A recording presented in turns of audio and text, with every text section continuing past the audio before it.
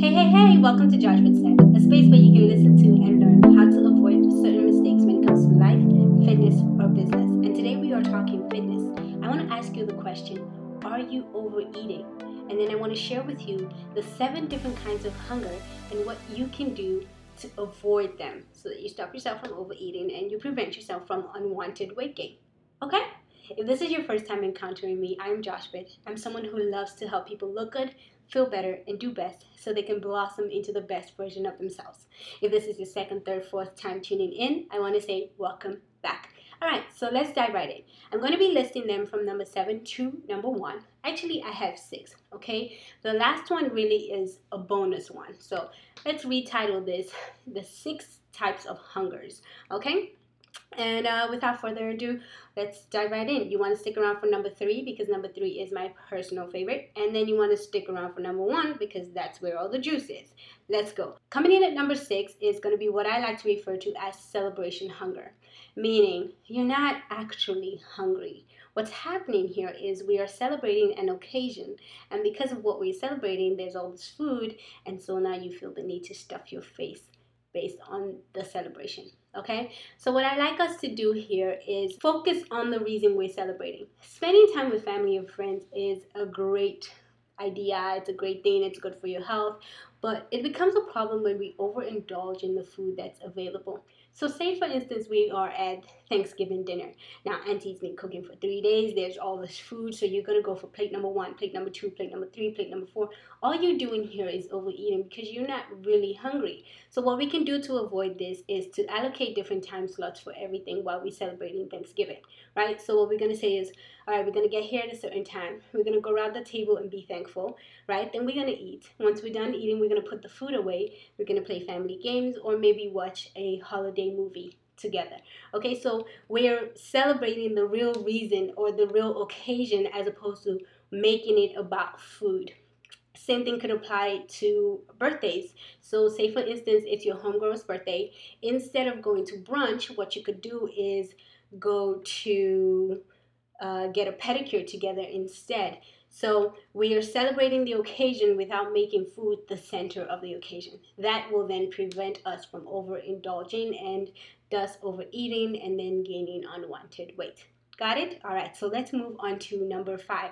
This is what I like to call sight hunger.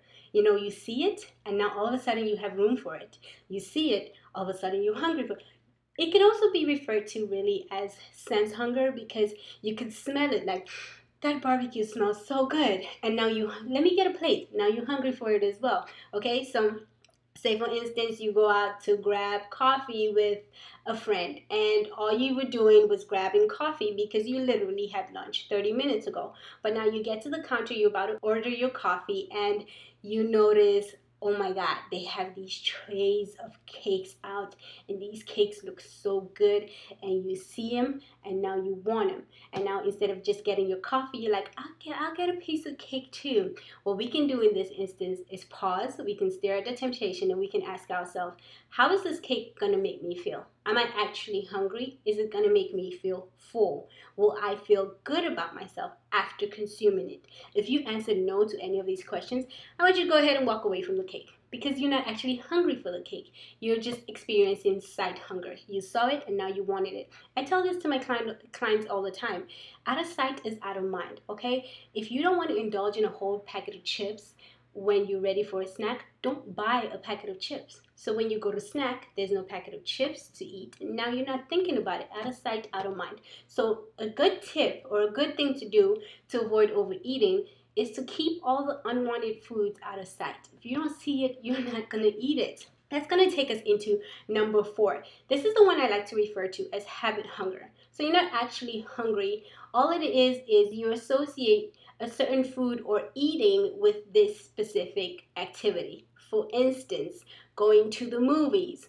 Even though you had dinner an hour ago, you think because you're at the movies, you're entitled to getting a large popcorn, a drink, and some candy because you're so used to mindlessly eating the popcorn while you're watching the movie. It's habit hunger. So you're not actually hungry and you don't actually want the popcorn. It's just that is a habit that you have associated with that activity. What we can do is replace the habit. Okay, so instead of the popcorn, we could just pop in a piece of gum real quick and chew out gum during the movie. Or you can maybe make yourself a mug of coffee or tea and kind of keep your hands and your mouth busy by sipping on your tea while watching the movie instead. So you can replace the habit to avoid overeating in this specific instance. Then we go into number 3, which is my personal favorite, emotional hunger.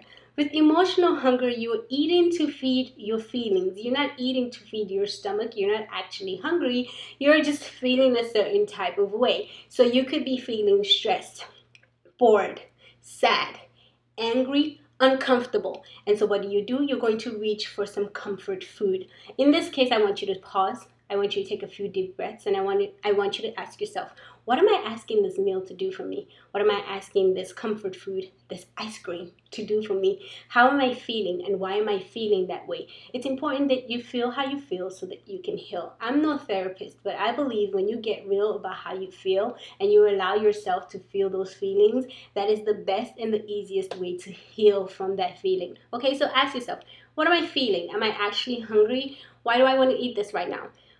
It could be you've been in quarantine and you've been in the house all day and you have nothing else to do, and so you find yourself walking to the fridge more often than you should. In that case, you will pause, you will stare at the food, and you'll say, what do I need this meal to do for me? You'll say, how am I feeling? You'll answer, I'm bored. Okay, what can I do instead? You know what? I can pick up that project that I've been putting off for a while. I can go take a walk because Lord knows I could use a walk. So in that case, you'll take a few deep breaths, answer the questions. What am I asking this meal to do for me, and how am I feeling? And then go deal with your feelings so you can heal from however you're feeling. And that's how we avoid overeating when it comes to emotional hunger. Just really actually getting real about how we feel so that we can then move on from it. Okay, you can walk away from the temptation and not overindulge, and then thus not overgain weight. Okay, there we go. Now we're going to go into nutritional hunger. Have you ever had a day where you've just been eating and eating and eating and eating and eating back to back, but you're not getting full and you're wondering, what is going on with me? What's happening in this case is you are consuming what I like to refer to as empty calories. So you are actually hungry. The problem is you're not consuming foods that are going to keep you fuller for longer, because not all calories are created equal. Say for instance, you have an apple and a Coke. Both 250 calories. You drink the soda, the Coke, whatever, and 30 minutes later you pee it out and now you're hungry again. You're like, oh my God, I just had something. Why am I still hungry? Or you can eat this apple, right? And 30 minutes later your body's still breaking down the fiber, and so you're going to stay fuller for longer. This is the difference. You're not consuming nutrient-dense meals. You're not consuming enough nutritious meals. The solution is simple. I want you to start consuming more nutritional dense meals, more nutritious meals. Okay, so don't waste the calories by consuming empty calories. You don't stay full. You're not going to feel great. Your gut, I talk about this all the time, your gut is directly linked to your emotions. So you want to be careful how you're feeding yourself so that you can actually feel good.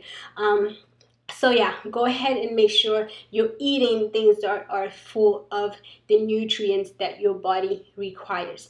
Now this takes us into number 1. Dum, dum, dum. This is physical hunger. Ladies and gentlemen, this is the real hunger. This is the hunger that you feel in your body. So you might get lightheaded. You might get a hunger headache. What might happen is your stomach will start to grumble, or your blood sugar will be low, your energy will be low. This is real hunger. This is your body's way of saying, listen, feed me now. Please feed me. All right. And what I want you to do in this instance, I want you to actually go ahead and listen to your body. Okay. It's important that you follow the cues that your body is giving you. And I want you to go ahead and grab the nutrient dense meals that we just talked about and go ahead and feed yourself. I talk about this in my book, The Healthy Body Guide.